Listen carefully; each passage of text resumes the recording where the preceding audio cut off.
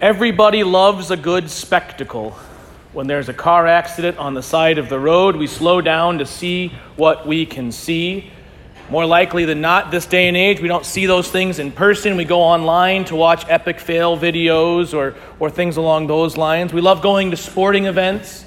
Such is our love for spectacles that in some cases, they've become an obsession to the detriment of society. And one author argues that at the end of the Roman Empire, there were more days for spectacles, carnivals, circuses, and games than there were for work. Sometimes we can get so caught up in that desire to be a part of a spectacle because the spectacle takes us out of the mundane parts of our life. It lifts us to something greater, even if it's for a fleeting moment. So we love the spectacle.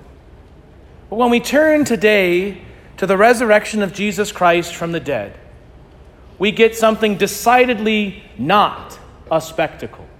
Sure, in the Gospel of Matthew, we see a spectacle of sorts. There's an earthquake, the stone being rolled away, an angel descending from heaven.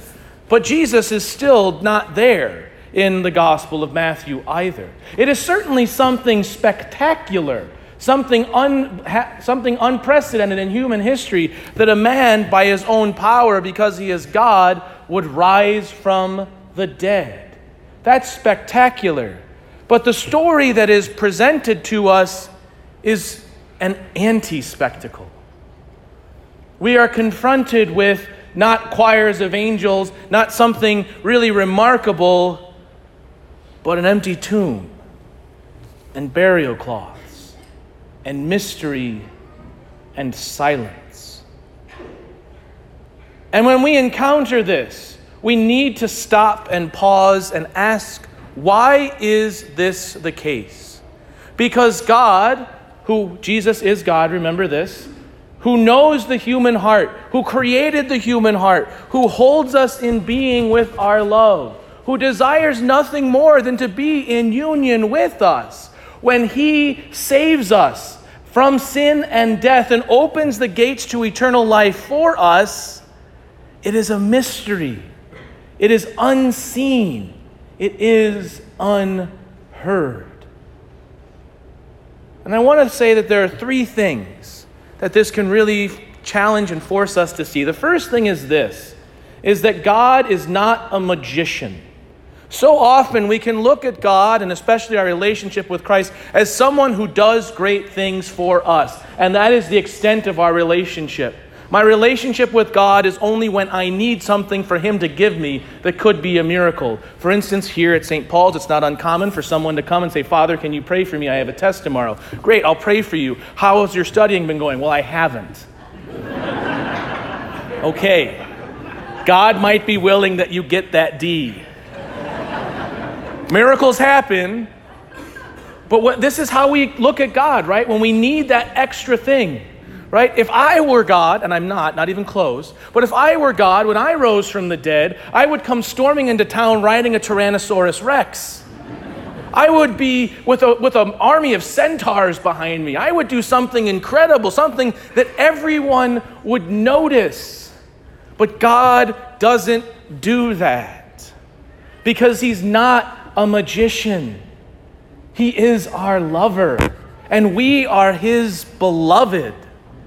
When he rises from the dead, he wants us to know not the great things that he can do for us, though he desires to do them for us, such as his love, but he wants us to know his love, his perfect love, his love that does not know any boundaries. He wants us to encounter him and to experience that great love that he has for us. He wants us to be totally transformed and renewed by that love. Not only does he want us to know him and to experience him not as a magician, but as our Father, as the one who loves us without bounds, but he also wants it to transform our life. If it's just about the thing that happened in that tomb where this great spectacle happened, we can look to God as a spectacle, right? Where we go to God and he lifts us out of our mundane lives to something great. But here's the irony of the spectacle. We know this in our lives, that if we seek after these things that take us out of our life, we have to return. We have to go back. You go to a game, you go to a movie, and as great or as wonderful as that is, it comes to an end. And we are faced with the reality of our lives. Will it pick us up from time to time? Sure. Will we tell tales about it? Absolutely. But what God offers in the resurrection is eternal life. Not something that momentarily takes us from where we are to where we desire to be, but something that lifts us up more and more in this life and in perfection in the life to come.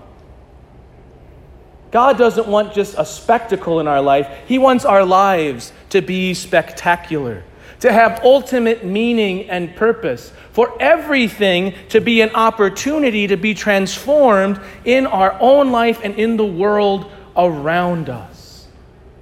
And lastly, why this anti-spectacle? God wants you. He wants you to choose. He doesn't want you because you think he does great things. He wants you because of who you are and what you offer the world. You are necessary. You are essential. And he desires you and he loves you, but he wants you to give what you have.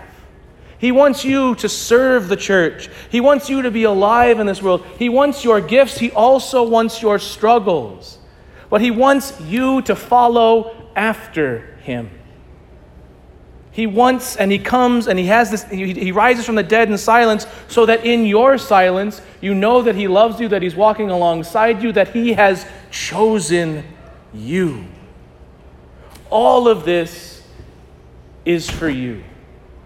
If the resurrection from the dead causes one person in this church to give his or her life more fully to Christ, then everything we do as a ministry is worth it for that one person. In fact, this is the gratuity of God's call to us. If all that happens is that one person in the history of the world is changed by the resurrection, all of it is worth it. But he wants you. Say yes to the Lord. St. Paul has this great line in that letter to the Colossians today. You have died, and your life is hidden with Christ in God. Because of the resurrection, the old life has passed away, and a new life, a mysterious life, a spectacular life is before us, in union with Christ, lived out in his church. But it's hidden and mysterious. People may not notice. Your life is hidden in God. But you will know. The world will know. And it will become a better place. Because in a life hidden with Christ in God, even our brokenness and sins can be the means by which we climb to heaven.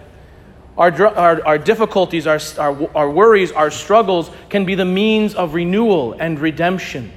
The worst that the world has to throw at us, death on a cross, has been conquered. Even if nobody notices, when our life is hidden with Christ in God, it is a spectacular life. And so we are like St. Peter and all of the apostles, therefore able to see Jesus risen from the dead every time we serve the poor. Every time we give of our hearts to someone in front of us. Every time we pray, go to confession, come to Mass. It may not be something that draws oohs and ahs from the world around us. But neither did Jesus' resurrection from the dead when the moment it happened. But because of that, your yes, in those seemingly insignificant moments, changes the world, renews your heart, and makes all of us and the whole world a better place. It's not about the spectacle, but it's about that total gift of love, oftentimes lived out not in front of the whole world to see, but in silence and obscurity. A gift that God treasures so much, he offers to each and every one of us. New life, resurrection from the dead, no matter where you've been, no matter what you've done, is offered to you today. In grand ways, but also in the silence of your heart.